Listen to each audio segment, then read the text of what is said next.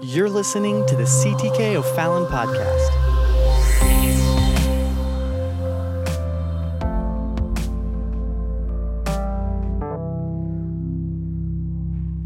Praise the Lord, everybody. Amen. It's so good to be in the house of the Lord tonight. So good to feel His presence. Amen. And it's good to see you. Turn around to somebody and tell them, I'm glad you're here in the house of the Lord. I'm glad that we're not alone. Amen. Tonight, but glad that you're here. It is a high honor to welcome my mother and father-in-law tonight officially home here. And that's just, seems like we've been talking about this for like 6 years. And now here it is. And so awesome. Newest members of the church tonight. So we're glad to have them. I actually officially had received a letter of transfer from their former pastor. And so we're glad to have them. That was a special thing. Good to have Kendall home tonight as well.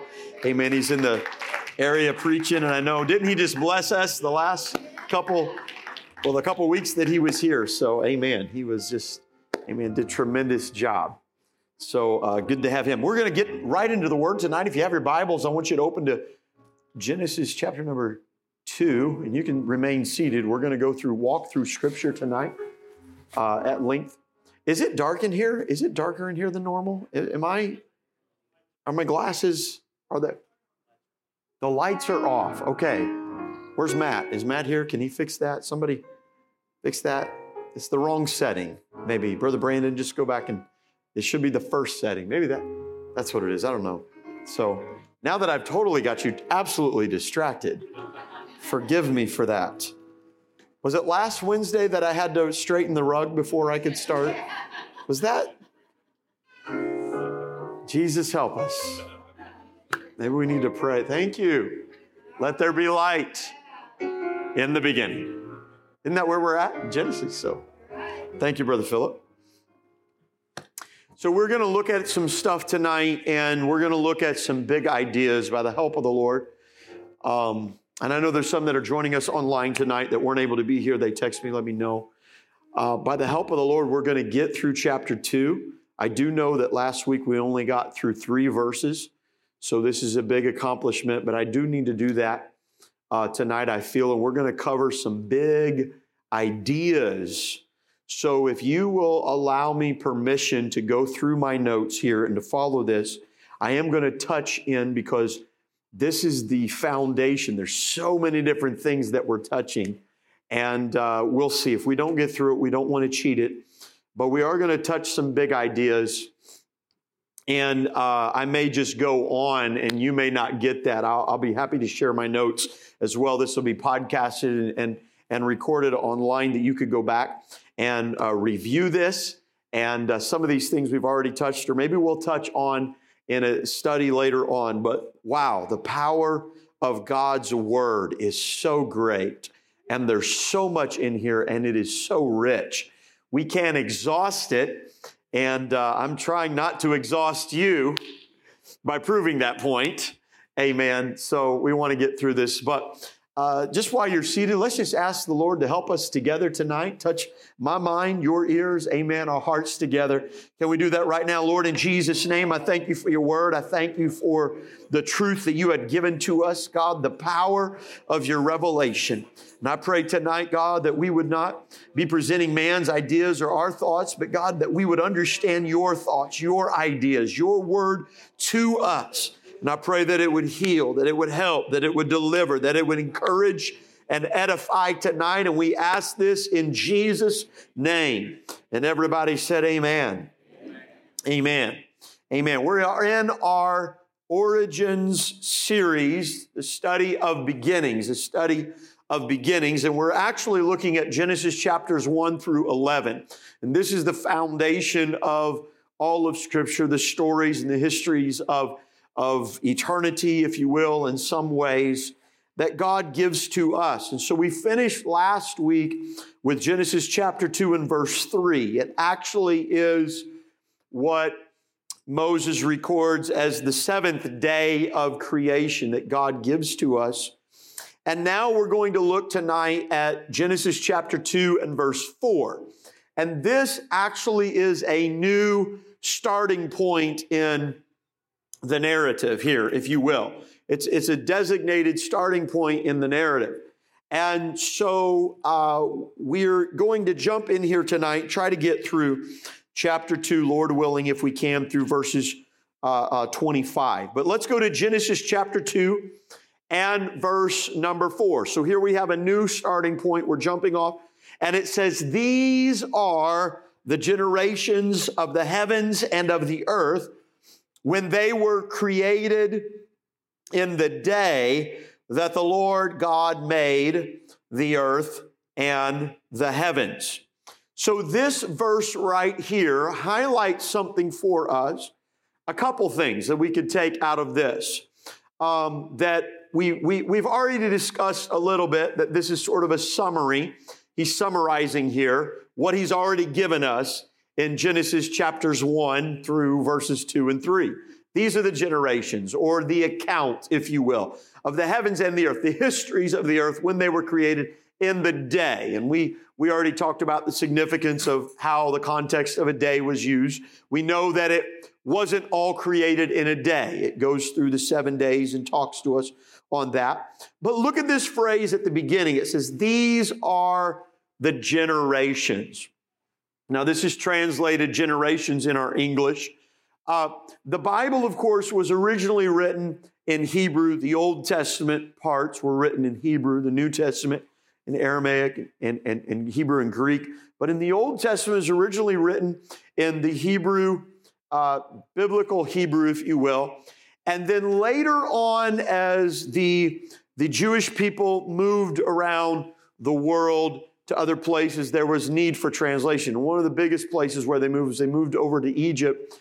And so many people were there, so many Jews living there that did not know Hebrew, that they translated it into the Greek of that day. And without getting in too much, when they translated into the Greek, this phrase in our English Bible, these are the generations, if you'll note, it's used, I believe it's, let me count, 1, 2, 3, 4, 5, 6, 7, 8, 9 times. I think it's used 9 times in the book of Genesis. And each time it's used, it is marking a new segment or beginning. So it's used here in chapter 2. It's used 10 times. I think it's used 11 times. I think I missed a reference here. 2 and 4, it's used in 5:1. It's used in 6:9. It's used in all these. You can look this up and pull this up. But it's giving a new account. And we get our title for the book of Genesis from the word that was translated here, generations, that comes from the Greek word that's translated generations. And so the significance of the book of Genesis, the Hebrews did not call it Genesis because Genesis is not a Hebrew word. But the English word Genesis is taken from the Greek word that the Hebrews translated, if I'm not confusing you yet, into this, and they talked about the book of Genesis. The book of Genesis was the book of the generations, if you will, for lack of a better understanding. So when we refer to the Bible as Genesis, the book of Genesis, we're just referring to a book. We're not thinking about the context of what we are referring to. But when they would refer to the book of Genesis, they were referring to the generations. They were referring to the account. This was the book of beginnings. This was the book of accounts. And it's interesting that the history from chapter 2, verse 4, on down through chapters, I think it is 4, I can't remember where I put that, through chapter 4, the end of chapter 4, it is the history or the account of heaven and earth. The history of heaven and earth that is given to them. And then at the end of chapter 4, it's done. And then in chapter 5, verse 1, well, let's look at what 5 verse 1 says. 5 verse 1 says, this is the book of the generations of Adam. So now it's gone past the histories of the heaven and earth, and now it's telling you specifically the histories of Adam. And then you go, I think it's 6 and verse 9. These are the generations of Noah. So then it goes through a little bit more targeted. So it's this book of account. And the interesting thing is this, is that the history of heaven and earth for the Jewish people was personal.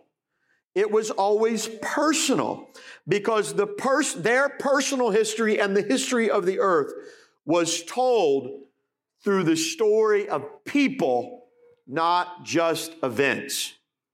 So the book of Genesis was very personal to them and their culture. They could trace their lineage back to Adam. Noah, Abraham, they would trace their lineage. So their histories were very personal. And Moses is now telling the story of the history of heaven and earth, and then their story and the story of God's dealing with man and relationship and everything. But it's told through people, not events. So there's a very human face to this, if you will. There's a warmth. There's something that they have tied into and that they've latched onto, and that's why we would understand they would call this the book of generations or the book of Genesis, if you will. This book, this accounting here. And so this is interesting. I think the fact that the history of heaven and earth being presented through very personal stories, that the presentation itself reinforces for us the scriptural principles. And catch this, because this is fundamental. The fact that it's told through people and not just events, it reinforces for us the scriptural principle of human dignity, or put it this way, that mankind is God's special creation, and that mankind alone, different from every other animal, every other created being, holds a special capacity for relationship with God. So this is very fundamental. Now, why are you taking time with something so trivial as this? Oh yeah, that's cool. It seems nerdy and all this stuff. Because the culture of our world and the spirit of our world is trying to reduce human beings down to just a cosmic accident of matter. And everything is about events and it's everything else. But God himself chose to tell Moses the history of the heavens and the earth through very personal stories and very personal faces, human beings.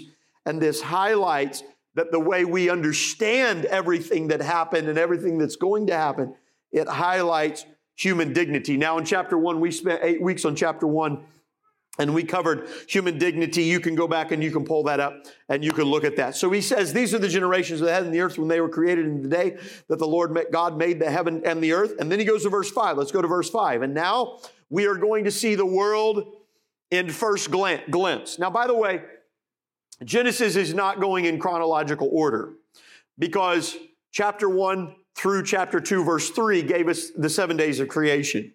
But now he's going to go back and he's going to tell us details about the seventh day of creation. The 7 days of creation, things that are filtering in. So there is a lot of confusion, and we do not have, I won't say we, maybe you have all the answers. I do not have all the answers. Turn to somebody and tell them he does not have all the answers. Okay? And I say this, and you've heard me say this. The Word of God does not tell us everything there is to know, but it tells us everything we need to know. Okay? So there are times where I'll step out, even tonight, and I'll say, okay, this is a little bit of conjecture or speculation. So just understand that. So he goes on, and now he's going to give us a glimpse of the world before he had created everything. And it says in the KJV, and every plant of the field before it was in the earth, and every herb of the field before it grew, for the Lord God had not caused it to rain upon the earth, and there was not a man to till the ground. But there went up a mist from the earth and watered the whole face of the earth. Now, if you will, go back to 2:5. Go back to 2 verse 5. And something we need to pay attention to. This is Old English KJV. We don't speak totally like this anymore. And this passage illustrates that. It says, "And every plant of the field before it was in the earth, and every herb of the field before it grew." The prime key word that's tipping us off to something here is that word before. Before. What's this verse saying here? Before. So to make this a little bit easier, I was going to go to the MEV, the Modern English Version, my second favorite version of the Bible, and we do not have that. So can you go to the ESV? Go to the English Standard Version. Do you have the ESV for me? In Genesis chapter 2, verse 5, you can go to the ESV or you can go to the NASB, either one of those. And it's going to reword it in a little bit more modern vernacular, and I don't think either one of these translations will do any damage. I think it helps us here if we have that. Are you pulling that up? Because I don't have that in my notes. ESV. All right, here it is. The NLT. No, that wasn't one I suggested. Do we have the ESV or the NASB? We have the NASB. Neither wild plants nor grains. There we go. NIV. No shrub had yet appeared on the earth, and no plant had yet sprung up, for the Lord God had not sent rain on the earth, and there was no one to work the ground. So that is a better, probably understood translation for us today. So what it's telling us was, here's a portrait of the earth. So God is giving us a picture of the earth, what it looked like. There's no shrubs appeared. No plant has sprung up because of two reasons. There's no rain and there's no one to till the ground. But then it goes on to verse 7. Go on to verse 7 in 2:6. Sorry, go to 2:6 in the NIV if you're right there. Sorry, I messed them up. Here we go. "But streams come up from the earth and watered the whole surface of the ground." And so the KJV uses the word midst there, but streams is probably better because it's talking about a flow. There was a flow of water. And so there was a point in the time in earth where God had created everything and it had the potential, but nothing had grown there. Why? And there was no man to till the ground. So there was I don't know how long that period was. I just wanted to tell you guys that. I have no clue. Let's go to the next verse. All right. So I don't have all the answers. I don't know, but it's in there. It's an interesting thing. And then in verse 7, "And the Lord God formed." There we go. Okay, before we go to verse 7, let me just say that verses 5 and 6 establish, one thing it does establish here was that there was a source or the act of waters pre-flood. So we know when the flood comes that everything changes. Rain comes and all that stuff. So it gives us a portrait. We don't understand all those things, but you can conjecture. I'm not going to take time to do that now. I'll do that when we get to the flood part. So verse 7 now, this is where we're going to talk about something interesting. "And the Lord God formed." Everybody say formed. 3 words I'm going to highlight here. Formed. "And the Lord God formed." That's the first word, man, "of the dust of the ground." And the next word, breathed. Everybody say breathed. Breathed into his nostrils the breath of life. And man became a living soul. Everybody say soul. Okay, so here he is. So there's 3 things that we see from this. Now, in day 6, we already know that he's created man in his own image, male and female created he them. So we already know that's established. So this is not another creation account. This is expounding some things that have already been established. From this verse right here, we get the 3 parts of our being. And that is this. We would say body, soul, and spirit. Body, soul, and spirit. Well, the first is this. In this presentation. Now, in other places, God would say spirit, soul, and body. But in this presentation, the first thing it says, "And the Lord God formed man of the dust of the ground." What is that? Body. Thank you. You can yell it out to me. That's the body. He formed man of the dust of the ground. But there it is. It's this body. And there it is. And then what does it say? "And breathed into his nostrils the breath of life." What is that? Spirit. Okay? Spirit. "And man became." Now, when you take body and spirit, What does body and spirit then become? When spirit enters into body, what happens? It said, he became a living soul.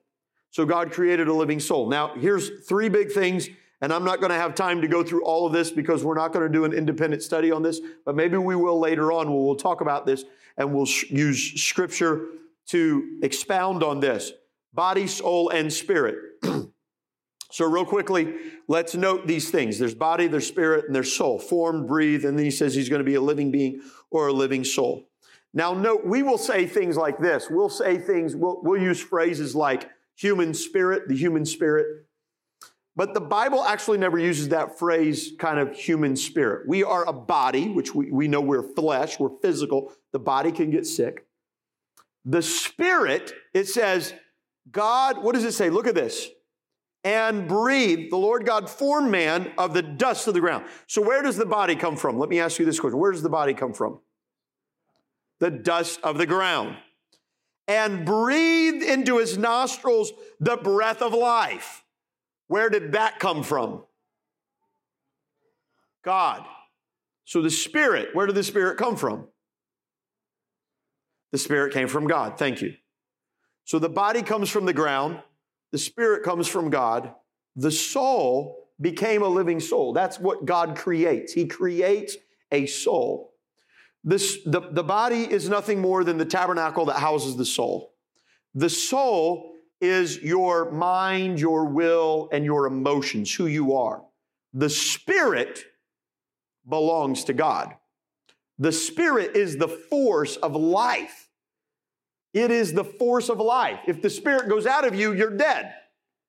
But the spirit is the force of life. And the Bible says the spirit returns to God. So the spirit belongs to God and returns to God. The spirit is the force of life within us.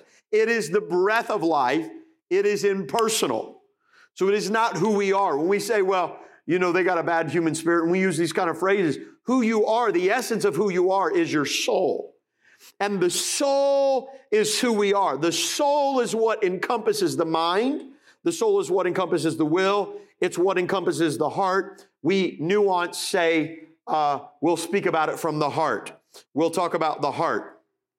The heart wants this or something. We use that as the seat of our emotions. In fact, sometimes the Bible talks about that the mind is not the heart. Sometimes the seat of the emotions is the gut. Did you know that in the scripture? It's the gut. Jesus said, out of your bellies will flow rivers of living water. He was talking about that. And isn't it interesting? I think it's really interesting. I don't know if anybody else has paid attention, but I can't remember where I was watching this YouTube clip somebody sent me, but that they now think that your heart and your gut has a mind of its own. I'm not making this up. And it's actually there. It's convincing that your heart thinks on its own, that it will do like certain things kind of thing. It's a weird thing. It's an interesting thing. And so that's a unique thing. So maybe there's something to that. Jesus said, out of your bellies, out of your innermost being, who you are, the essence of who you are. He didn't say out of your brain will flow rivers of living water. Out of your belly. So sometimes they would refer to the things, the heart panteth. That's the wrong heart. I was trying to think of another verse where it talks about the heart kind of thing. But it's the soul, the essence of who you are. And then the body is purely the tabernacle or the shell that houses the soul. And we see all that right here. It's unfolded later on in Scripture through other verses. I'm not going to take the time to go through that. Furthermore, the soul never dies. Now, wait a minute. Somebody said the soul that sinneth shall surely die. Yes, in the context of what that's talking about is that the soul will speak, death, the eternal death speaks of an eternal separation from God. That whenever there's sin, there's a separation from God.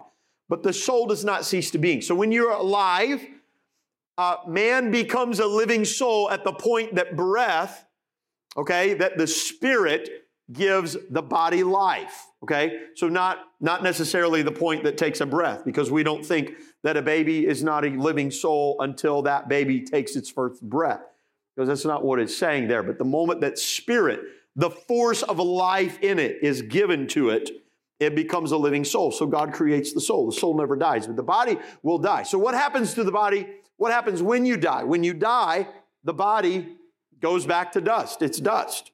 That's all it is. It's dust. So yeah. So that's it. There's nothing about the body.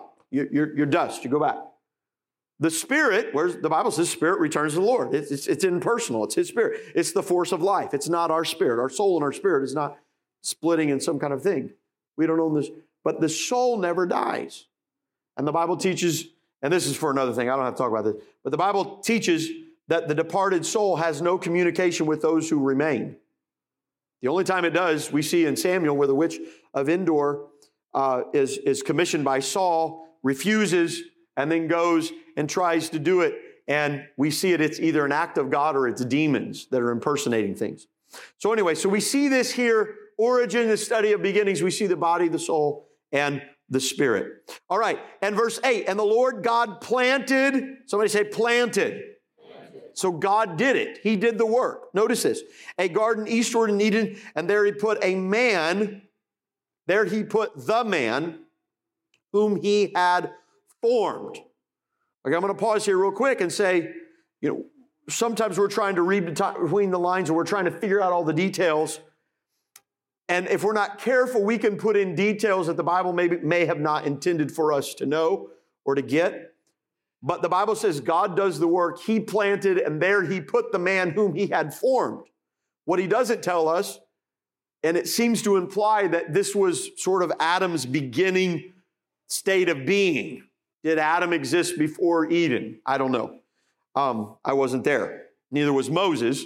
Neither was anybody else. So everything we have here, we understand, is going on what God gave to Moses. We're putting our faith in God's word. And he says, He's proved it time and time again.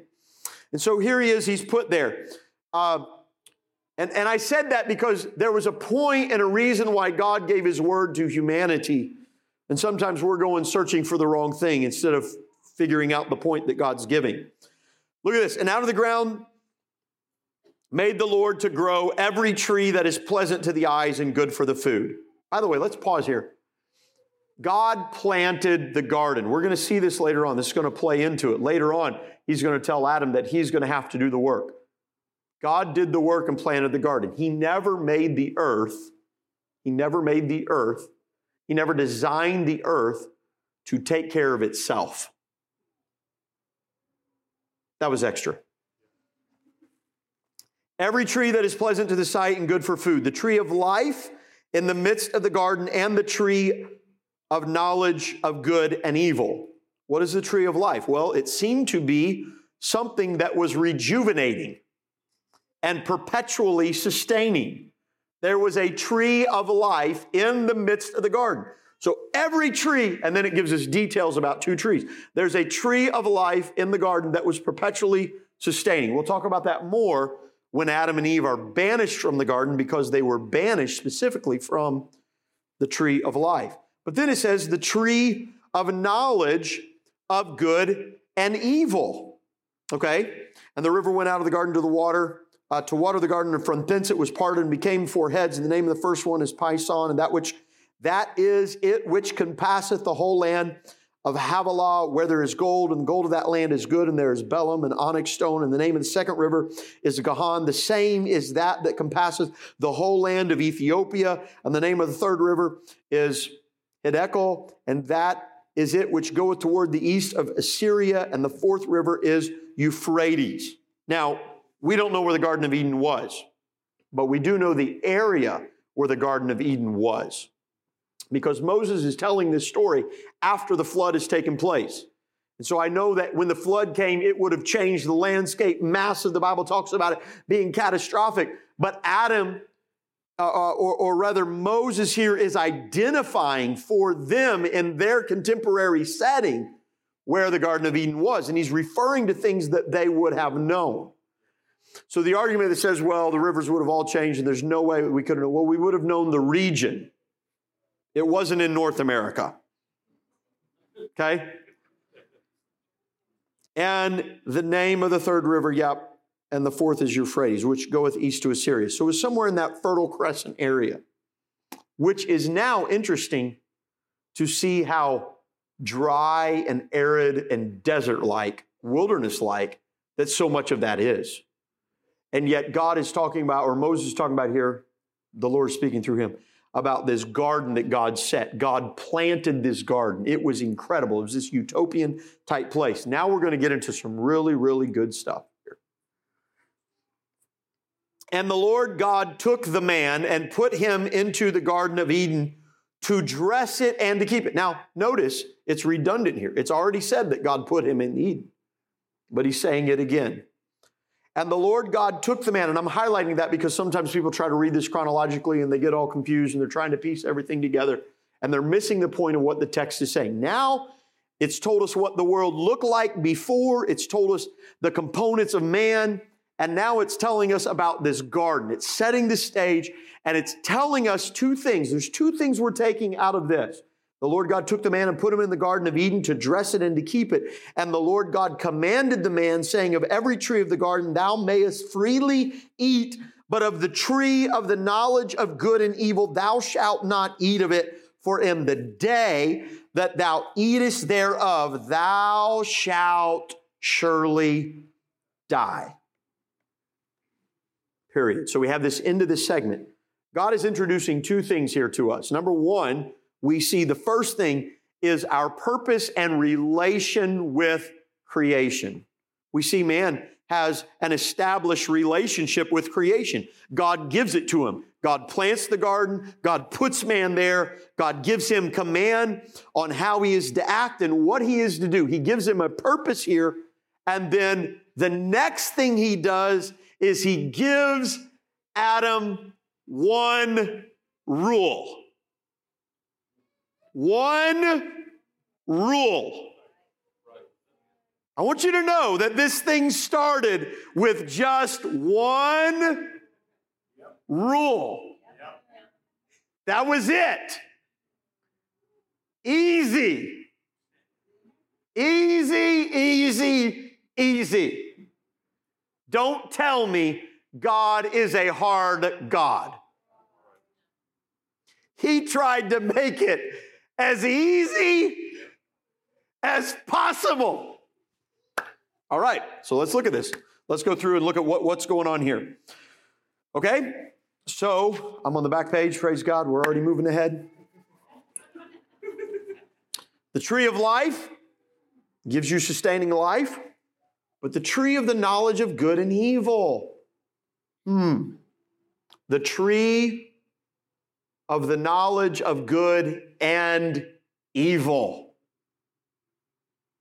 Now, God gave them, God created them with life, we know that, and He also created them with moral discernment. He gave them the capacity to love Him. He gave them the capacity to worship Him. He gave them the capacity to obey Him. The capacity for those things, He gave them free will, and that free will necessitated this rule that would exist. But let's talk about what this concept, the knowledge of good and evil. So God was not creating them in some kind of ignorant state to keep them limited, to hold them from something. God gave them morality. He gave them knowledge. He gave them, but they were to derive their knowledge, their moral discernment from Him, not from creation. And so God says, the day that you eat of this, the knowledge of good and evil, you eat of this and you're going to know all the ways of evil. You eat of this. And He said, when that comes in, He said, when that innocence is broken, He said, in the day you eat of it, you shall surely die. Death will enter into your being. And that death ultimately was not just a physical death, but it was a separation from God. So we look at this. So we see that He gave first a purpose and a relationship with creation. So He puts man in the garden and He gives him purpose. What was His purpose and relationship with creation? What did He tell him to do in the garden? Dress it and keep it. What does that mean? It means work it. You can pull up the NASB, the NIV, pick a version, I don't know. But the old KJV says, there you go, NIV says he put them in there to work it and take care of it. Again, the earth was never intended to take care of itself. God designed us to be the stewards and the cultivators of the earth. We are the ones that were to do this. Adam, you are to dress it. Prove the point. Stop mowing your yard and see if you can go out and harvest a garden. Just let it go and see if that works. It's not going to work. God, by design, made these things intended. And it's interesting to note that these things are before the fall. Well, man, if Adam hadn't sinned, I wouldn't have to work. Wait a minute. Work or purpose predates the fall of man. Hello? Right? There's a joy, there's a fulfillment in work, in life. And that's natural because it comes from it. Am I in the book, folks? I'm not teaching false doctrine, am I? Okay. So it's here, dress it and keep it. Now, not only, he talks about our relationship with creation. He talked about it before, to take dominion and all that stuff. But now he's talking about the earth itself. And then look at what he says here. He goes, so work is a part of our purpose, but now he goes to the first rule. We have to ask the question. He says, but of the tree of the knowledge of good and evil, thou shalt not eat thereof. Okay, so we have to ask the question, why or what purpose did this first rule serve? Why did God put it in there? Why didn't he just leave it out? Why didn't God just create the garden and put the tree of life in there, tell Adam to work, and just leave this one out? Why did he give Adam this rule? You're gonna take a shot at it. Brothers are reading. Thank you. Praise the Lord. Jump on in. He wanted to give Adam a choice to serve the Lord or not. He created us with a free will. We are a special creation. We have a capacity to know God greater than any other creature, to have a relationship with God. And he created us with a free will. We can come to the omniscient, omnipresent, absolute, transcendent God and say, no, thank you.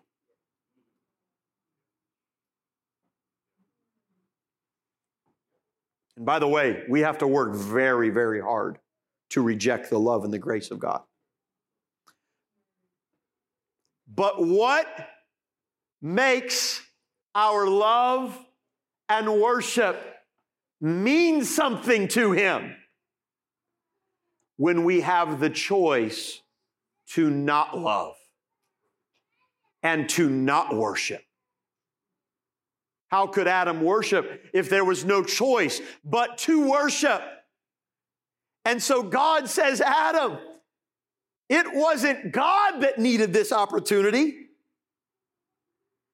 It was Adam that needed the opportunity. How would Adam know that he loved God more than anything else if he never had an opportunity for anything else? How would Adam know that God was truly worthy and be able to worship him on a daily basis if he never had an opportunity not to worship him? How did he know his heart was in the right place? I said his heart. His soul was fixed on the right things if he never had an opportunity for something else.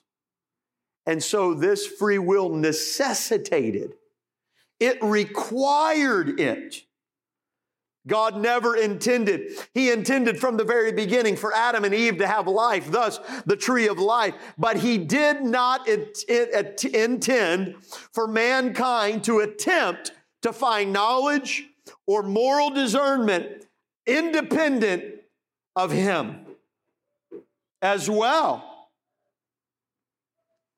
The only way for Adam to express his love, his worship, and obedience was to have more than one option. The only way to express his gratitude was to have the option to not be grateful. So it wasn't just a good idea, but it was a required option for Adam to fully have free will. The tree was provided for something Adam needed, and this was what it was: an opportunity to demonstrate obedience and submission every single day. Daily worship. How do I know I worship God every day?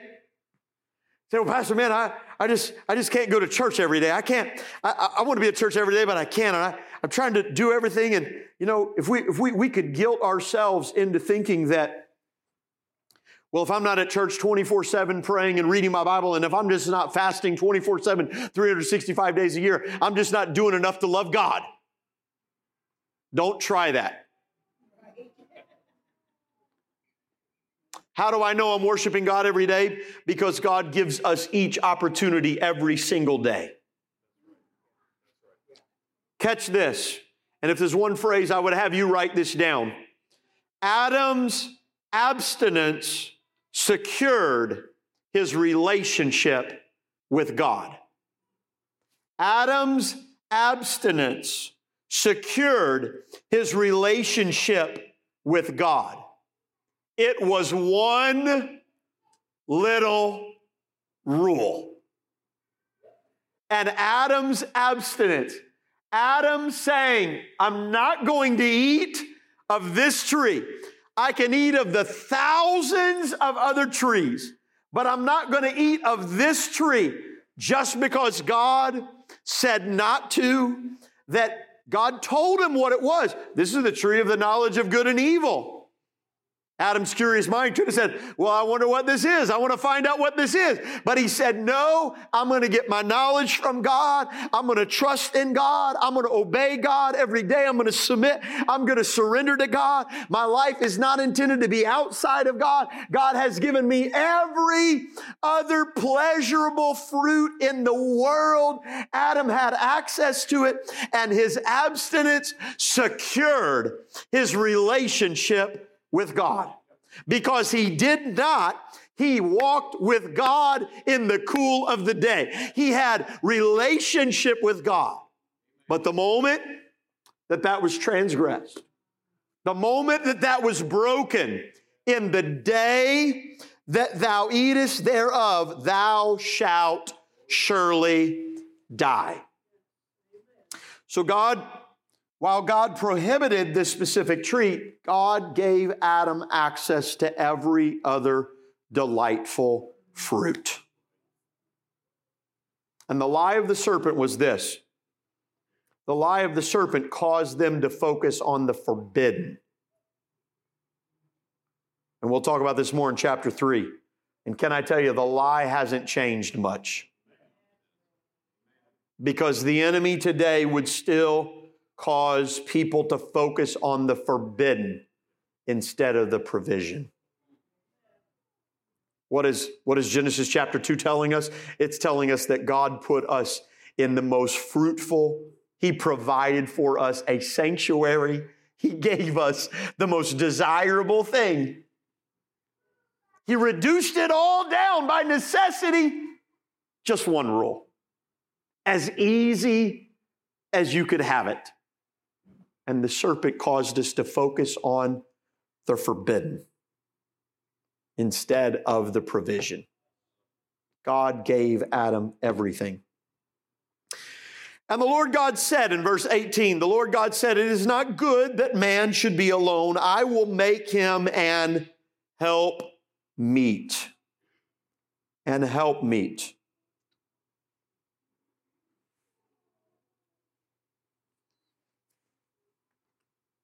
Wow, I don't think I have time to get into this tonight. But before you jump into verse 18, you would also ask this other question. This is an interesting thing. That's probably the question of not why the tree was in there, but then if you go to why was Adam created? Why was mankind created? I think I referred to it in the Absolute series. I cannot remember if I referred to it or not. But there's an excellent study by a mentor of mine called The Divine Law of Being. And I think Brother Cliff Readout has done some incredible insight. I was working on something, this has been probably, 15 years ago in my devotions and asking some questions and was talking about some things and came across some things that he had talked about in this sort of answered a lot of questions for me. But if you ask, why did God create at all? Why did God create at all? And I think we see this later on in Scripture, purely in Scripture. There's a lot of Scripture to use to come to this conclusion. I'm not going to take the time to do it tonight, so I'm just going to give you a little hint, and this will be something that maybe we'll touch on later on. But God's divine law of being. Have you ever heard me say, I use the phrase, Jesus, everything is the same equivalent as Jesus, or God, everything is the same equivalent as God, nothing? Have you ever heard me use that saying? No, maybe. Okay, thank you. Somebody's used it. I used it where? Thank you. In the Absolute series. So God, everything. Before the beginning, there was nothing but God, right? God's everything. God is everything. There's nothing else until God creates something. But God, everything, if God is everything and there is nothing else, it is the same as if there is absolutely nothing. In fact, God is the only one that knows nothing. We don't know nothing. We all know something. We have some kind of a context. Is that you catch what I said there? God is the only one that knows nothing. He's the only one that knows what it is like when there is nothing. God, everything, He's all in all, but if He's got everything when there is nothing, it's the same mathematical equivalent as God, nothing. Right? So God, everything when there is nothing, no matter, no creation, absolutely nothing, God, everything is just potential until it's applied. What good is it if God knows everything when there's nothing to know? What good is it if God is all powerful and there's nothing to have power for? You follow me? So God, everything is the same equivalent as God, nothing. So why did God create? I'm going to tell you, God didn't create for you and me. He created for Himself. Because God is not powerful, all powerful, until He applies that power, until He applies that knowledge. So He has to express Himself.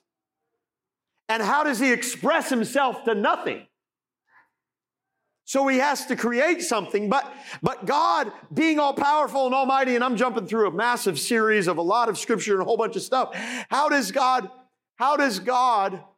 justify Himself? He can't justify Himself. How does God even assign value to Himself? Well, no one can assign value to themselves. Value can only be assigned to somebody by somebody else. So if God is holy and God is pure and God is perfect and God is worthy and God is the greatest thing and God is all love and God is marvelous and God is magnificent, what is it if there's nothing to be all those things for? And what is it if He just tells Himself that? But when He creates, now He creates with something with free will that now has the ability to assign worth and value to God. Does that make sense? So why was Adam created? You and I were not created for our own pleasure on this earth. Why were we created? That every knee should bow and every tongue confess that He is Lord. Every knee will bow and every tongue will confess. Now, what part of every means every? Every knee will bow, every tongue will confess. And I'll stop short with this. Every knee will bow, every tongue will confess. That even means every condemned knee.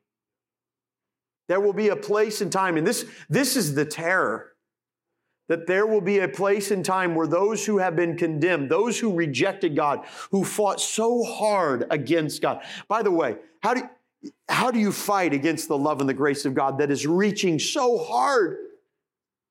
Yet we push against the love and the grace of God. There will be a day where those that have rejected Christ, that have rejected God, will stand before Him. And they will not be coerced. They will not be forced. But they, even in their condemned state, the Bible says, will bow their knee and will confess He is worthy. I fought against Him and I rejected it, but He is holy. They will be so overcome that of His worth and of His majesty. Herein is our purpose. And can I tell you, there are great benefits in serving God and loving God. The benefits, forevermore we shall be with the Lord. Yes. Hallelujah. Bible says there was a space in heaven of half an hour of total, utter silence.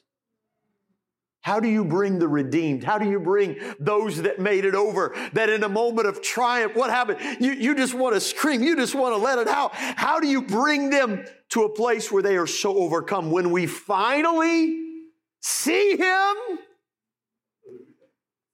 as He is, for we shall be like Him.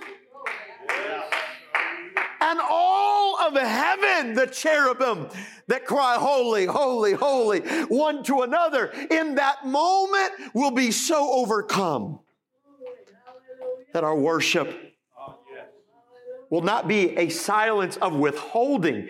It will be a silence of inability to express. Wow, the magnificence and the glory and the power of God. God's pretty good. God's pretty good. God's pretty good. And He put us in a garden and said, look, there's just one rule. And you need this rule. I don't need this rule. You're the one that needs the rule. You're the one that needs to know that you weren't forced to do this. So I'm giving you options. You can have all of this. Just don't touch this one. And they miss the one rule. Do we need help or do we need help? Aren't you thankful for His grace and His love and His mercy? And when they fell, He didn't leave them hopeless. He said, by the way, I've already got it prepared because I am the Lamb slain from the foundations of the world. And He's taken us through this drama of redemption. He is revealing Himself. And that's why it starts out in Genesis, and don't lose perspective, and that's why it closes with what's the final book? The revelation of Jesus Christ. I wish we'd pay attention to that title a whole lot more when we're reading that. Because we're trying to figure out, where do I need to be and where do I need to put my stocks and where do I need to have? We're trying to figure all that out. And the point is the revelation of Jesus Christ. He's going to bring it to pass. And the world will know. You can stand together with me. So we go on out of the ground. The Lord formed every beast, and he brought them to Adam, and Adam calls them and to see what he would call them, and whatsoever Adam called every living creature, that was the name thereof. Adam names them. I don't know how long that day was. It probably was a long day. And Adam gave names to all the cattle and the fowl, to every beast. But for Adam there was not an helpmeet found for him. Now, we close the chapter out with the story of the creation of woman and the story of the first marriage, which we've already talked about when we outlined it in chapter 1, that male and female created he them. But we do see here that the Bible says there was not found a helpmeet for him. That was not a subservient thing. But the NIV Study Bible has a great article on it where it talks about the Hebrew words translated suitable helper here, suggested help and assistance beyond the recipient's own ability. And it was somebody that would correspond with him. So it would not be him. It would not be the same, but it would be somebody that would correspond with him. And so it says, I will make a helper suitable for him. And verse 21, KJV, and the Lord caused a deep sleep to fall upon Adam, and he slept, and he took one of his ribs and closed up the flesh instead thereof. We have here the first record of surgery. Right. And the text implies this, that God took something and closed it up. And then the rib which the Lord God, or the side which the Lord God had taken from man, made he woman and brought her unto man. And Adam said, this is now bone of my bone and flesh of my flesh. She shall be called woman because she was taken out of man. It is highly noted that this is the only single specific creation account of woman in any ancient Near East literature, highlighting the fact that Scripture elevated the status and state of women like no other culture in its time. Now, many people have misinterpreted Scripture and used Scripture and twisted Scripture over times, and men have made mistakes, and the Bible records some of those horrible things. But Moses is speaking in the day of a context where he is elevating the status of women to an equal status of man. It goes on, and we talked about the first marriage in the last two verses here of this chapter. We already talked about all of that and outlined that in chapter number 1. But I thank God that he gave us this account here. There's so much in here that we just touched on, that we went through. Are you thankful for the word of the Lord? Amen. And I'm thankful that God's grace and mercy, amen. Come on, I don't know about you, but you know who you are when you read this and you understand, wow, God thinks of me in a special way. What's the moral? Walk home with this. God wants to have a relationship with you. You matter. You count. Every single individual. Come on, can you pray today? Lord, I thank you for your word. I thank you for your truth. And I pray today that the truth of this word would cut through the garbage of our culture, the ideologies of this world, the traditions of men. I pray, God, that your word would liberate us to live freely as your child, God, as your believer. Lord, I pray against the evil things of this world that are being cast upon us, that are being indoctrinated in us, Lord. Help us to stand upon the liberating truth of the Word of God. And let us begin right here in the book of Genesis. Let us begin with the understanding of the things that you have given to us. I thank you, God. We are to live, God, dependent on you. And I pray that everyone under the sound of my voice would have a relationship, a personal relationship with you. Help us to understand that our abstinence from the things of this world secure our relationship with you. We can't do it in the flesh, but by the power of your Spirit. You have given us victory over sin. And Lord, I stand today, God, thankful and grateful in the name of Jesus Christ. Can we clap our hands unto the Lord today? God, I thank you today. Lord, I thank you today. Hallelujah, hallelujah, hallelujah. Praise the name of the Lord. Hallelujah, hallelujah. I can live, amen, a life without sin, not because of who I am, but because of who He is, because of what He's done, because of what He's made possible in our life. I'm going to tell you, every child of God, every believer, you can live a life, an overcoming life. That was a prevailing doctrine and understanding in the New Testament, that you can live a life overcoming sin, not because of who you are, but because of who He is and what He has done. Are you thankful for that? I'm thankful for that. Amen, amen, amen, amen, amen. Amen. Thank you for being here. Don't miss Sunday. Reverend Ethan Hagen, I'll be teaching the Sunday school. He's going to be preaching in the morning service. Awesome, awesome evangelist. We love the Hagen family. Looking forward to them. We hope to see you then. God bless you in Jesus' name.